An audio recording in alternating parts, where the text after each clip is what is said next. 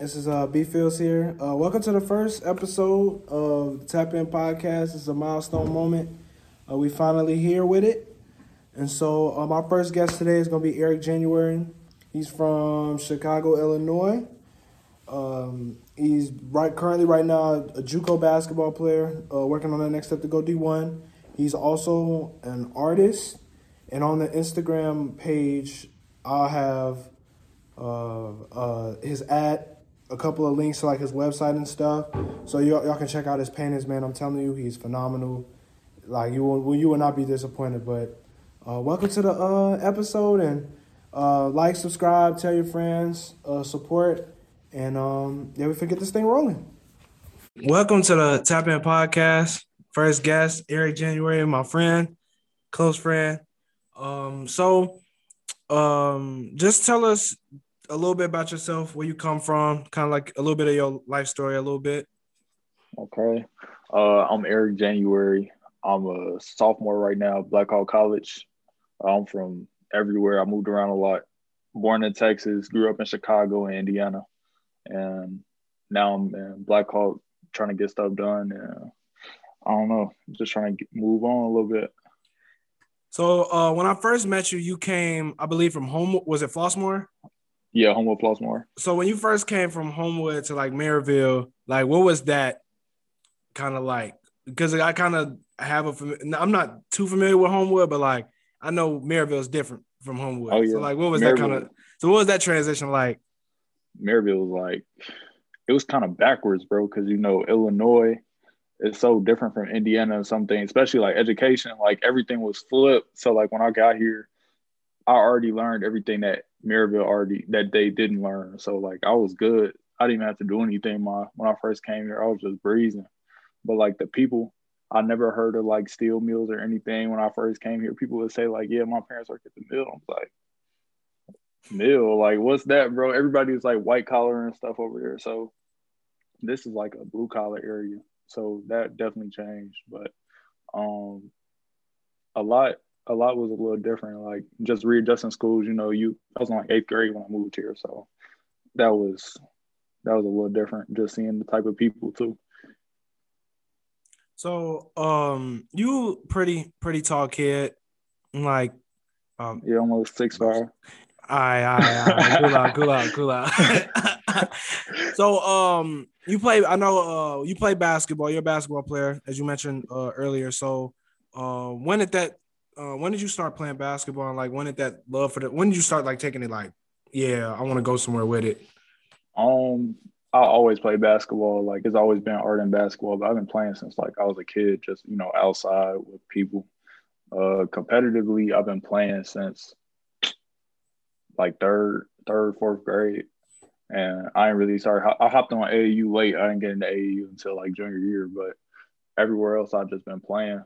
Love for the game kind of came like, it came progressively, honestly though. Like you want to keep it a buck. Like I never grew up idolizing like basketball players like D Rose. Everybody wants to be D Rose, but like I guess that was the closest player you could be. Like Michael Jordan and everybody they seemed so far, it wasn't like attainable. You feel me? I didn't know I was going to end up 6'5", so I was just playing basketball for fun.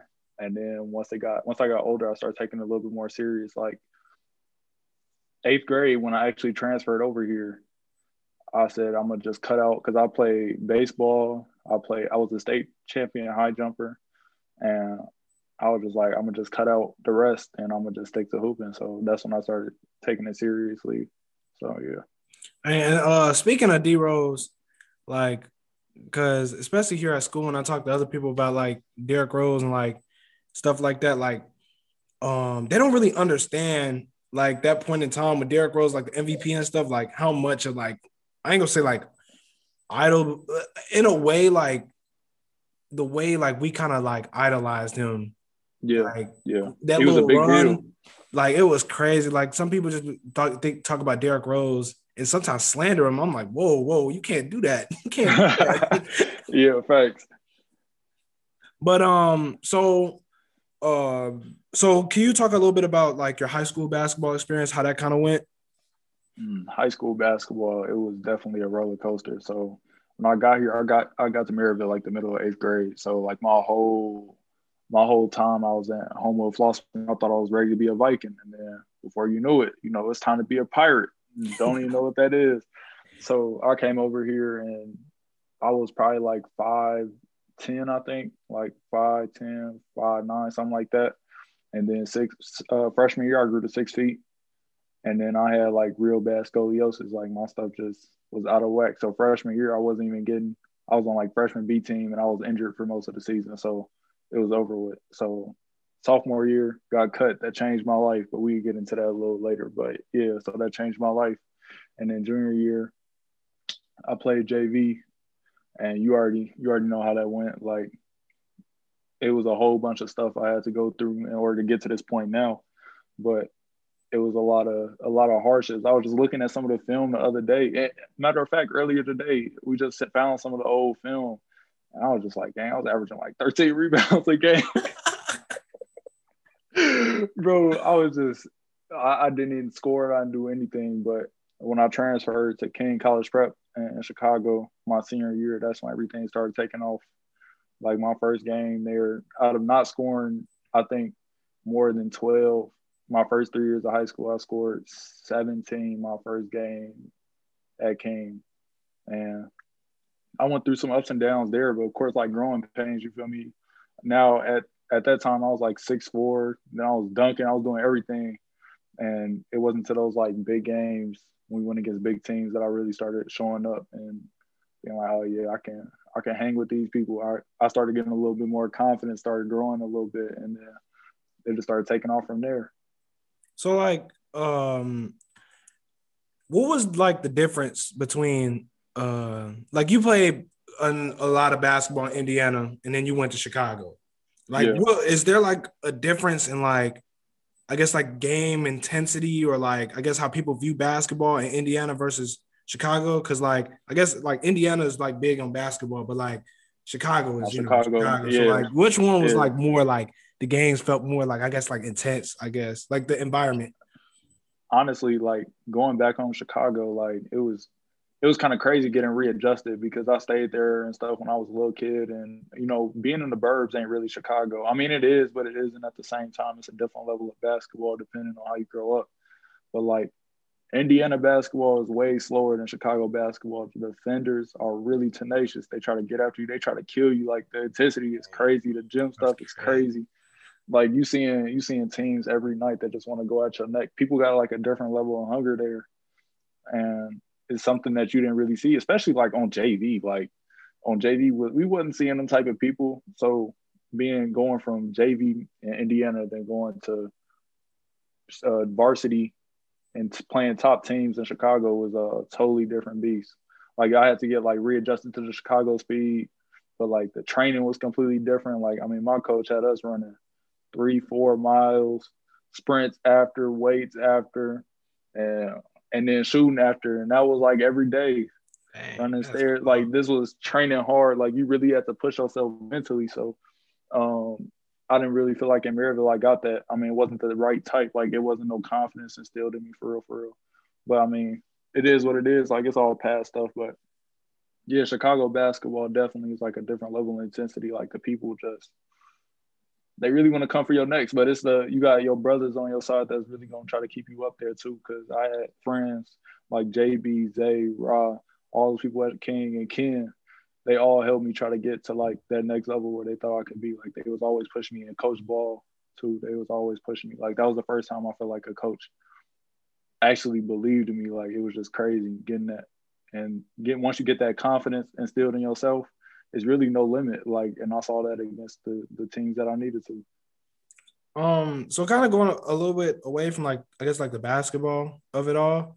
So like just that move, your senior year, what was that like as far as like not necessarily basketball, but more so like personally? Because I know that I guess like you kind of get attached. Yeah. To like I guess like all the friends you'd have made all 3 years in Maryville, and then all of a sudden you got to leave for 1 year to graduate in a whole different environment. So what was that kind of like? I can tell you, I remember like that whole process just because it was really one of my trials of faith that God kind of put me through in order to get to where I'm at now. Like I remember during that summer league, I was actually putting up points. Like I never was one to put up points. It was always rebounds, assists. I was like too mentally in my head to get any buckets. But that summer, I said I was gonna make a change. I started training. I started doing all this, and I remember like transferring, being at that game where my dad went off on Lux and seeing like I was doing everything that I could in order to be at that next level, but they were still playing with me. So when I was able to go to the next school and transfer, like I just remember that feeling of being like, dang, where I'm gonna go, because I didn't know what I was gonna do at the jump. I thought I was gonna go to Homewood Flossmoor again. I thought I was gonna go to HF, but that wasn't in God's plans. I thought I was gonna go to Lake Central or Griffith or whatever. I was just looking to go anywhere I could play. I was even about to go down to Texas. You feel me? So going to King, it was like the moment my dad told me, like I was at the Y, like of all places, and I was just hooping, and I saw my brother and my dad come in, and they were just like, "Yeah, you got to work out at King." And I'm thinking like King, like, well, I ain't heard that name since I was in Chicago, right? So it was just like when I saw that, and I was just like, what if this is it? You feel me? Because it seemed like everything else had just been knocked out the table. And I knew I wasn't going back to Maryville. Like, it wasn't no turning back. Like, my dad had already been banned from Maryville games anyway. So it was just like, yeah, I'm going on somewhere else. So I just need to figure out what. And when I first got there, it was a picture. Like, it was just an instant memory that came in my head with me being ranked as a kid when I played basketball, like early, like second grade. Like, that's where they took the picture of me being ranked at that high school, because it ended up being down the street from my other elementary school. So just seeing that, but like having that faith though, like it was all trials. Like imagine having your hype, like your head being like, oh yeah, I'm about to go here, and then just go down. Like you don't know where else to go. Like it's just over. And then like King popped up and it all worked out like that. All those feelings and those trials of faith kind of made me stronger in the end. And I had to learn that my next year going to college too. So that was a whole another process. So just to kind of, I guess, to push the conversation forward. So you're in JUCO right now, right? Yeah. So really, they got this one show on Netflix called Last Chance U. I don't know if you heard of it. So like the JUCO are kind of, it's the football route, essentially. So I'm not saying like that's not, because a lot of people I've talked to or whatever, like that's not really the realistic way of how JUCO works. So with you being there right now, like what is it like really being in them trenches? Like for real? Man, JUCO it's not for everybody. Like I'll say that, like waking up and being in the right program too, but waking up, doing the early workouts, you're not gonna feel like going to class. You're not gonna feel like all those stuff, going on games. It feels like high school all over again, honestly. Like you thought you graduated to the next level. Nah. Like this still JUCO. Like there's no big numbers. Everybody's fighting for the same 3 scholarships that all these colleges are offering. So it's definitely a grind. Like, because if you're not working one day, then somebody else is, and they're gonna take your spot, and that really is what it is. And you really got to be self-motivated to do it. Like you can't really have no distractions. Like being in them, and it really depends on where you are too. Because some JUCOs, they get stuff handed to them that other JUCOs don't, and you see the differences once you really get in that system. Like some JUCOs are like they get all the D1 transfers, so it's basically a D1 squad. They just all transfer to another university, so they basically winning everything. And you got other JUCOs. It's just kids from around the area that still want to hoop, and then you got other ones that everybody's fighting for. So it depends. It really does. So like as far as like the team aspect, when you kind of have like a situation to where like everybody's trying to reach to the next level, what is like the team aspect like? Because it's like in high school, everybody kind of know by the time, junior, senior year come around, am I really trying to play college? Am I really trying to do this? So not everybody's kind of in that mindset of like, I'm trying to go off and make it out. You know what I'm saying? But like when you're in JUCO, everybody's kind of had the same mindset. Yeah, I'm trying to get to the next level. So like, as far as like being a team, like how does that work? Being a team is like, it depends on your coach, but like it depends on who's really willing to step up and get buckets really on a continuous basis, because that's really the thing that separates people. It's not the amount of talent you have, it's really how consistent you are doing it. If you consistently putting up a double double or a triple double, you're gonna get buckets. But if you just do that like 1 or 2 games, it doesn't really mean anything. It's a long season.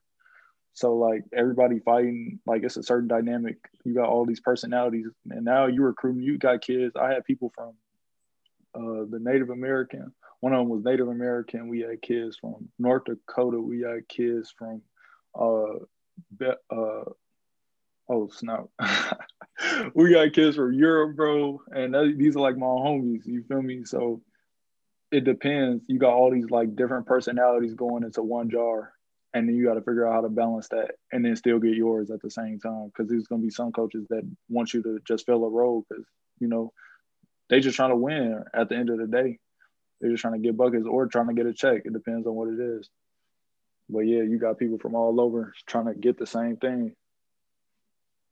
Right. So, I'm trying to think about when this was. So, I remember just being in high school, and I think I probably went over your house or something. And I'm just walking, and boom, I see artwork everywhere in your room. So I'm just kind of like, man, I didn't know this Negro could could draw or paint or whatever. So, can you kind of tell us about like when you started painting, and like when did you like take it serious? I started painting I started painting summer 2017. So that was like my sophomore year, like the summer going into my junior year.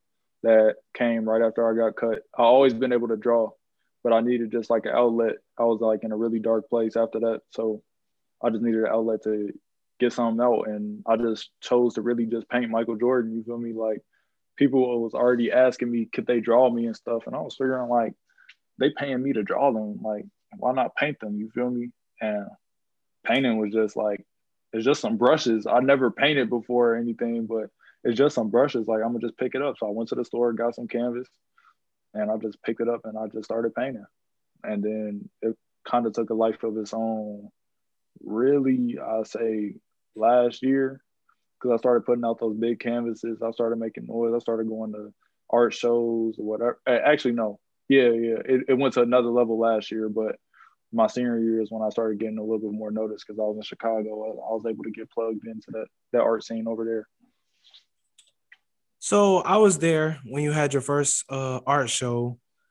So can you kind of tell us like, I guess generally like how art shows are really run, and then go into like how yours like went, like, kind of like, I guess like, you've been to art shows and you kind of know how it runs, but like, how was it different when it was for you? Like it was your stuff on the walls and everything.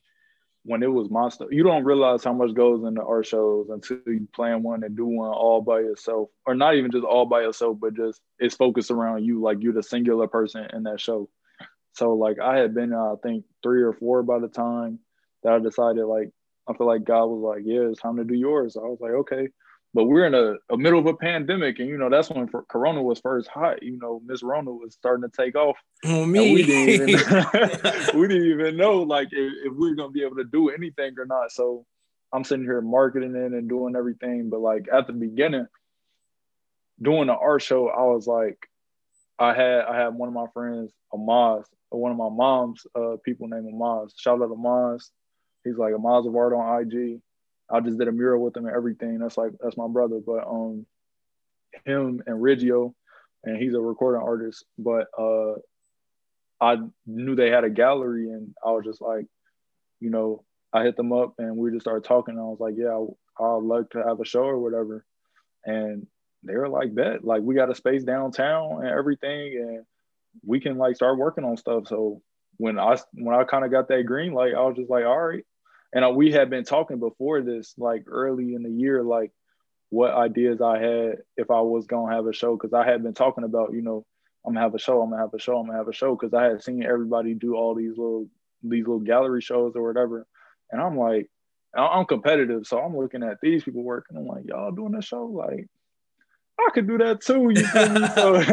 So I could do that. So I'm looking at them, and art is all relative. So you can do whatever you want, and if people like mess with it, then it is what it is. But I'm looking at what people put into it, and I'm thinking, yeah, I do that already. So why not have like a show just around me? And I had just done a couple shows that time before. I got denied from some big art shows. So I was like, if they not gonna put me on, then I'm put myself on.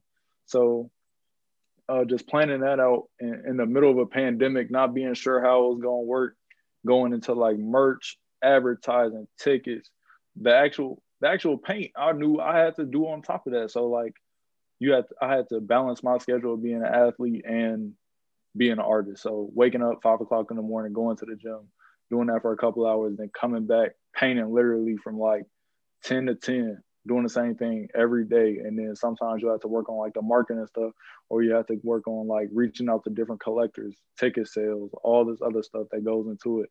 And then you have to go to the gallery space, make sure everything's tight.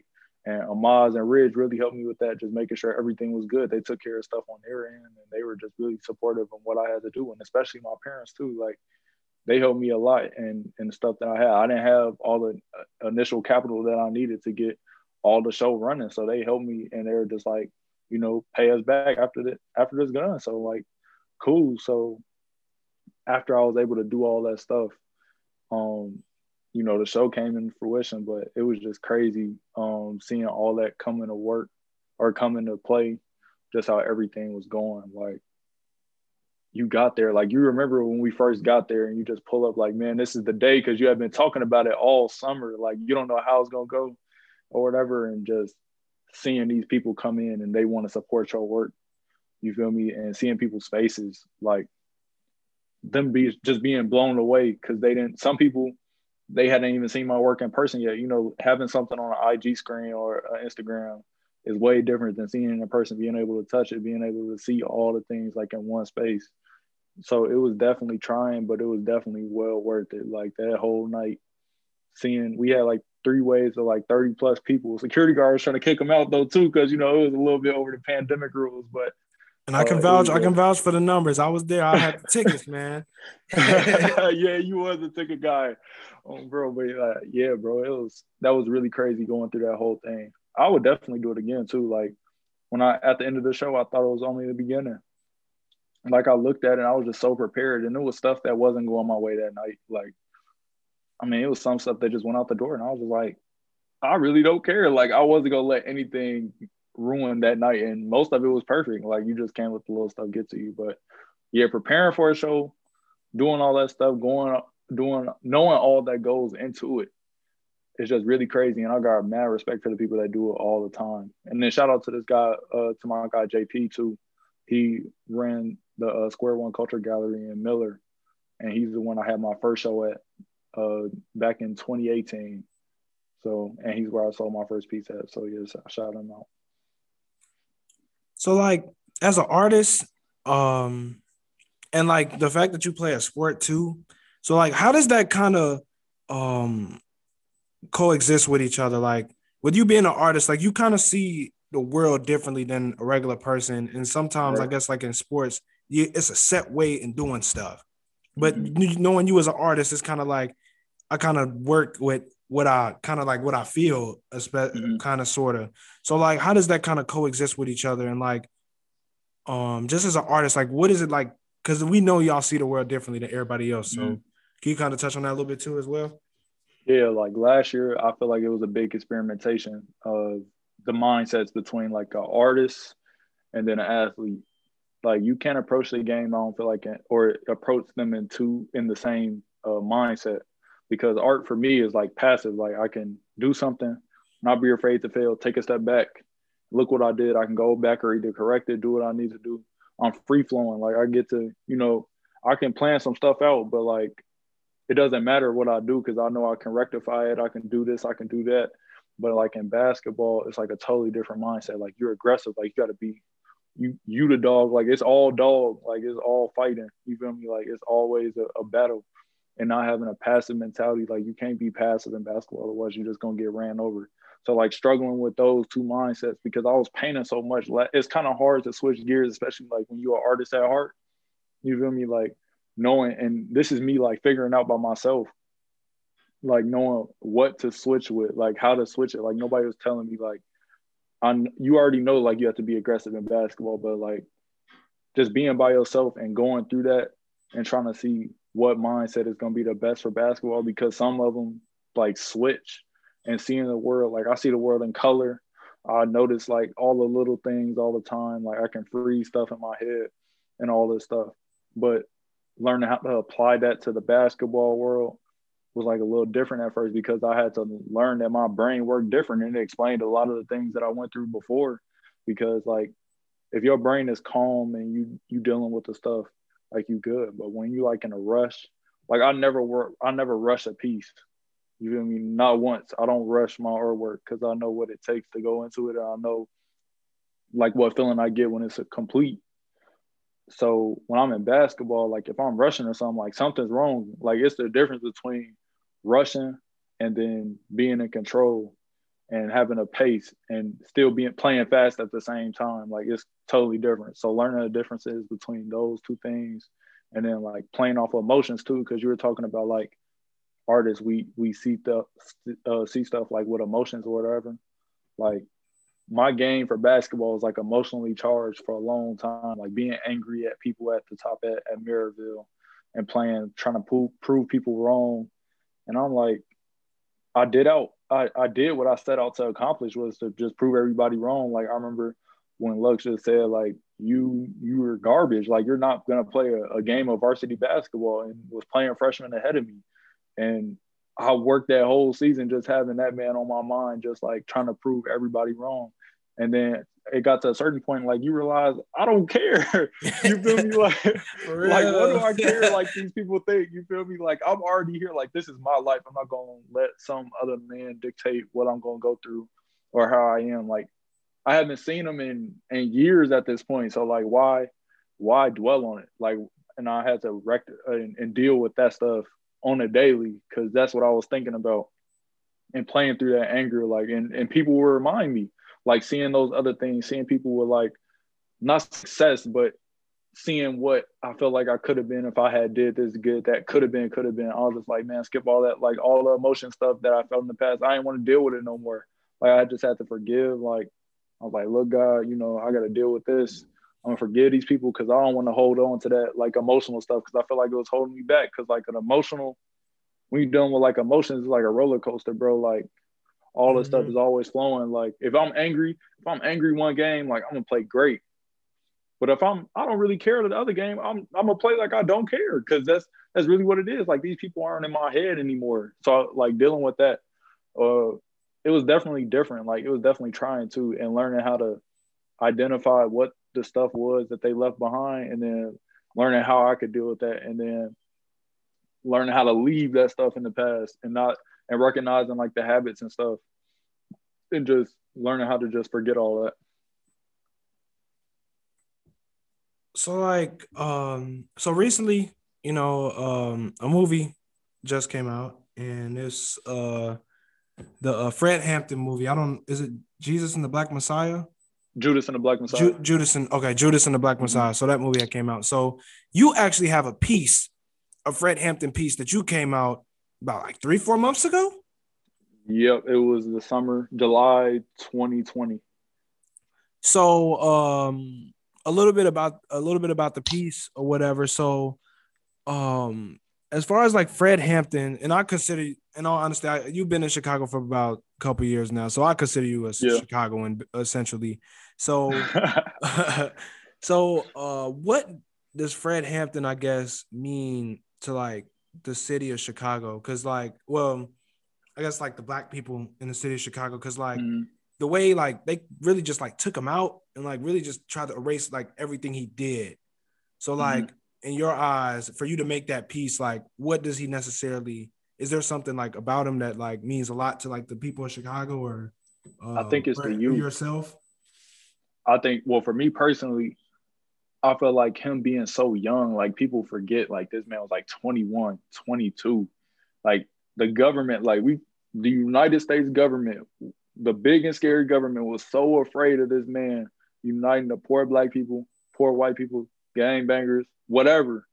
They was afraid of this man really trying to change the culture in America. Like what he did, that's why they referred to him as the Black Messiah.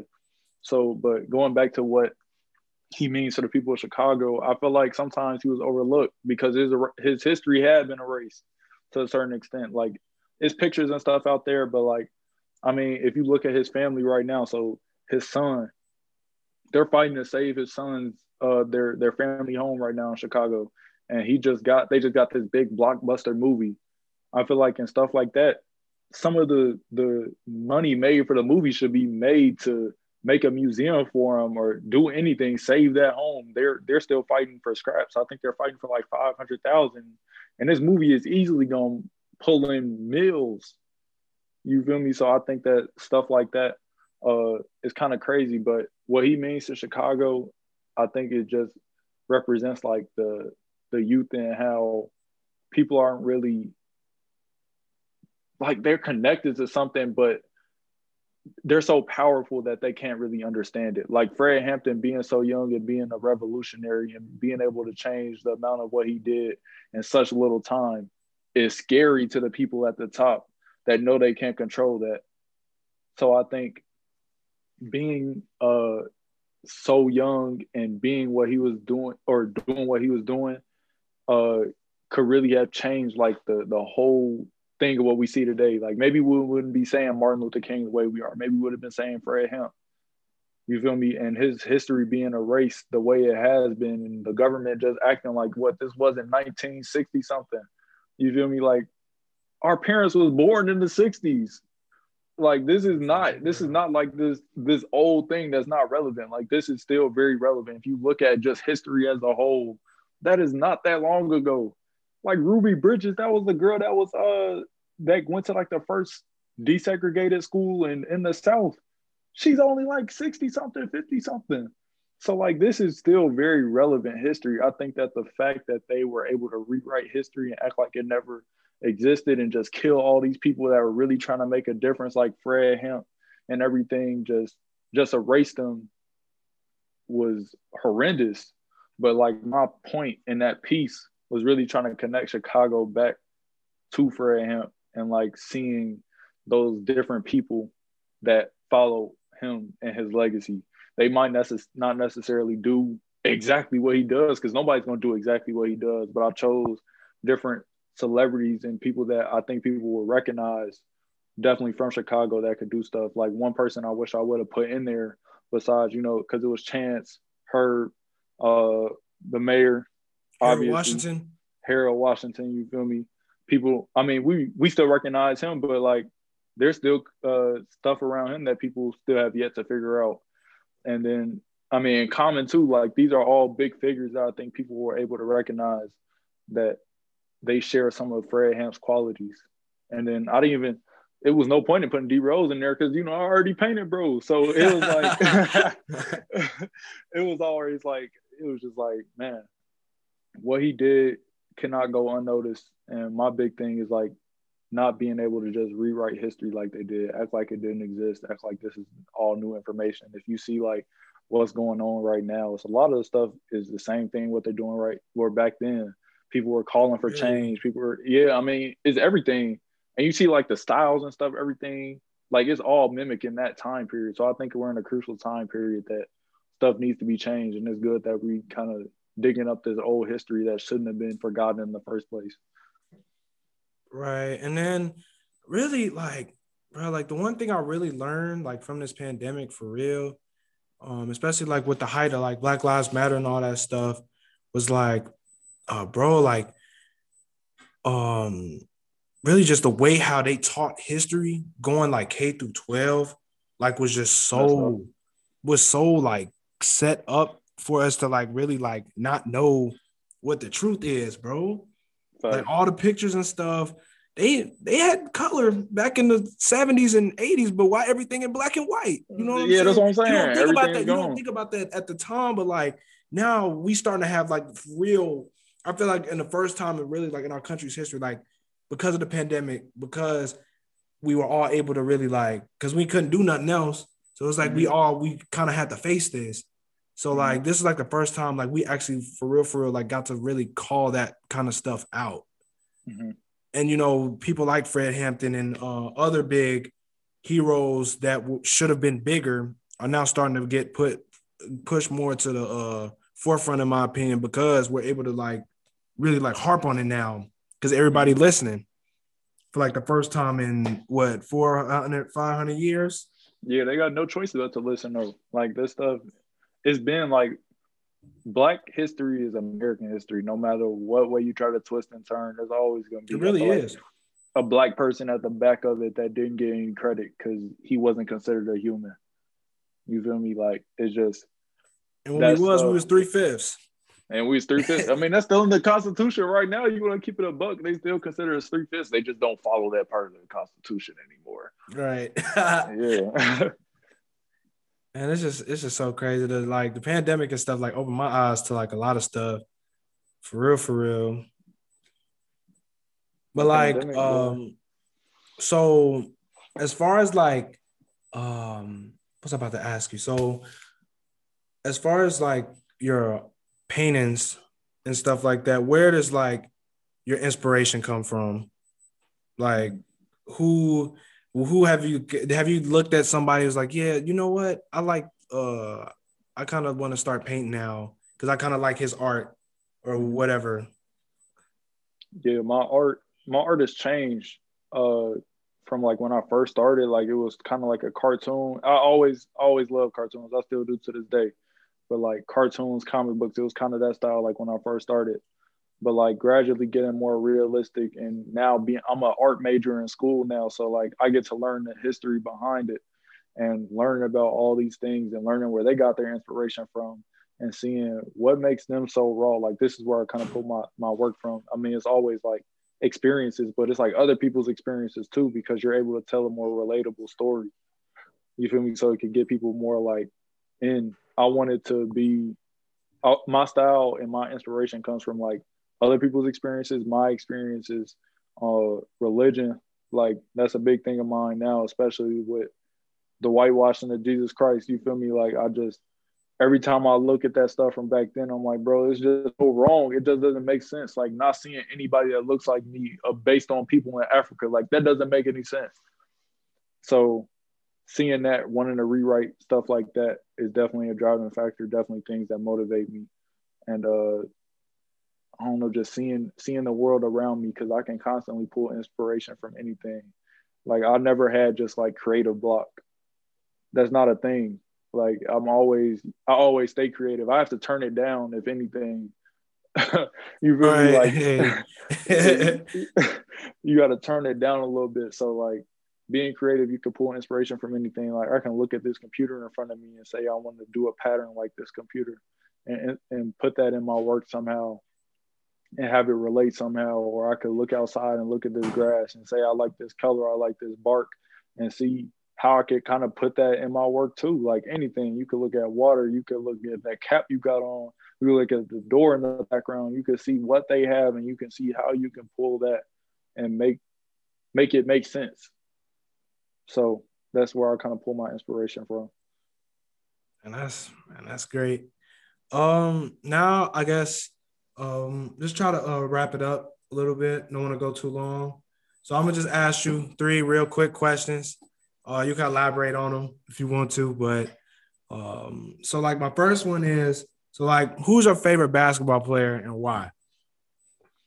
My favorite basketball player, I mean, of course D Rose is up there, but Jrue Holiday, that man is like always like people that's like comparable, you feel me? So we're around the same height, same type of build, but he's tenacious on both sides. And he always gets a bucket. Like it's always an easy 20. It doesn't even feel like he's ever doing too much. He's always in control, always on cruise control or whatever, but he's playing hard, still playing smart too. He knows the game back and forth. So that's a player that I look up to for sure. Yeah, I could definitely see that. You know, mine's King James all the way, man. Yeah. Hey, Brown is different. Brown is different, bro. I didn't look at Bron and say I could do that. I look at Drew Holiday and I say I could do that. Bron, he be doing some crazy stuff, bro.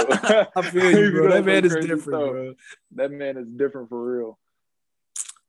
So my second question, I'm a big music guy. You know what I'm saying? Mm-hmm. And on this one, you know, I'm Top Dog Entertainment, but you know, not everybody feel the same way. So, Kendrick Lamar, J. Cole, Jermaine. Oh. Jermaine, you know, I'm a Kendrick and J. Cole fan, but like at the end of the day, it's Cole. But my ears definitely grown to Kendrick though too, because that man has some heat. But Cole, he always gonna be right here now. I mean, I could respect it. I could respect it. He got some great stuff. It's just, man, Kendrick, his storytelling, man. That when I be sitting, I remember one time I was sitting around, I was listening to Damn, and honestly, like when I was listening to it, they kind of overplayed a lot of the songs on there, so I never really like got to really sit down. We stopped playing it. Yeah, they played a lot of stuff from like when the album came out. They played a lot of songs from it and overplayed it, but like once I sat down and listened to it, I'm like, yo, this is like phenomenal work. And I think that's kind of when I was like, yeah, this man here is fantastic. You listen to like his early like stuff when he was still just like basic, not trapping, but like it's the early stuff that doesn't get as much credit. Like he's been a genius forever though. Like you look at people like that. I want to be like long lasting artist, like a person like that. Like that's another thing. What you was talking about, inspiration, music. Like that's a huge thing. Like if I'm in my zone, like right now, I'm working on a piece that's really feminine. So like I'm listening to straight 90s. Like I'm jumping, you feel me? Like I'm chilling, I'm vibing. But like when I was listening to this Rose piece, when I was making this Rose piece, bro, it was straight trap anything, bro. Like it puts you in a whole different like energy. So being able to do that and it just depends on the piece, but like music is a huge part of what art can be. And so what was the other question I was about to? Oh yeah. So you, sir, I remember it might have been last semester. I remember we was talking on the phone. You was like, hey, in one of my art classes, bro, we had to paint this lady and bro, she was naked. It was decent. I was like, hey, I'm like, yo, what kind of class is that? I need to take that out here. You know what I'm saying? I'm taking all these hard classes because you know I'm trying to be an engineer and everything. Mm-hmm. I'm like, bro, I wish I could get a class like that. Nah, that ain't for everybody. It ain't for everybody. Yeah, that class was different, bro. That class was different. Yeah, that was a life drawing class. My mom, you know, she was like, what? Like, you gotta take the class? And I was just like, yeah, like it's just I'm gonna be drawing naked people every day.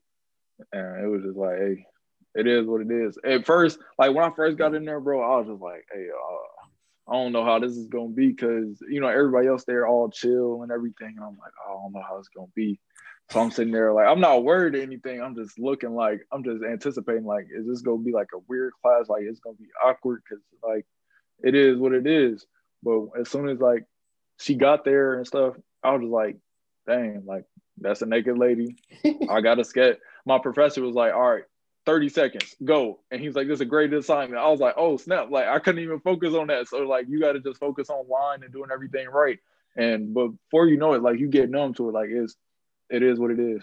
Like, it's just there. Like, you just get used to it. I feel you. Because I remember when you first told me, I'm like, that class seemed, hey. Then let me see. I started going to my I was dangerous to call up my academic advisor, like, hey, y'all got any class like this? Oh, bro, yeah, that class was different though. Like that class was really different, and we had to wear a mask in that class, bro. That class was like 3 hours too, though, every day. That's 3 crazy. Hours. 3 hours, and that was right before practice. All right, apple or orange juice? Apple. Orange juice, I only drink it when I'm sick, bro. Apple is, it's the way to go. I mean, honestly, orange juice is not good at all. Unless it's like fresh squeeze, like at a restaurant or something, it's decent. You upper echelon, boy. Hey, cool out, chill. You upper echelon, boy. But so the last thing I'm gonna ask you before we close out. So, what's your favorite memory with me, and no holds bar. You can tell any story, don't matter. All right. I was trying to keep it a little, case sensitive. But I remember when we was like, I was a junior, so you had to be a senior, bro. And Black Panther had just came out, and Shorty, remember Shorty was just wild, and we saw her with new dude out there, and you went up to her, bro, and you went up to white dude, and you was like, what y'all say? He was like, what did dude say in Black Panther, bro? When he was like, oh, you a colonizer. And we started, he was like, who, and that had me dead. That had me so dead, bro. I just remember that like it was yesterday, because we was walking out and we saw dude, and I was like, dang, like that's really dude. And then y'all came over there, y'all, who, colonizer. I was dead. So yeah, bro, that was funny, bro. That was like top tier. That was like top tier, bro. But we got heck of memories, bro. But yeah, that definitely stood out. Like, nah, bro, that was crazy. That was crazy. Nah, to the American public, man. This ain't me for real. I'm a change man. I'm a change man. Nah, he basically the same, but that was hilarious. That was hilarious. But sure, appreciate you, man, for coming on. Like I said, on my on the IG page, we're gonna have his ad.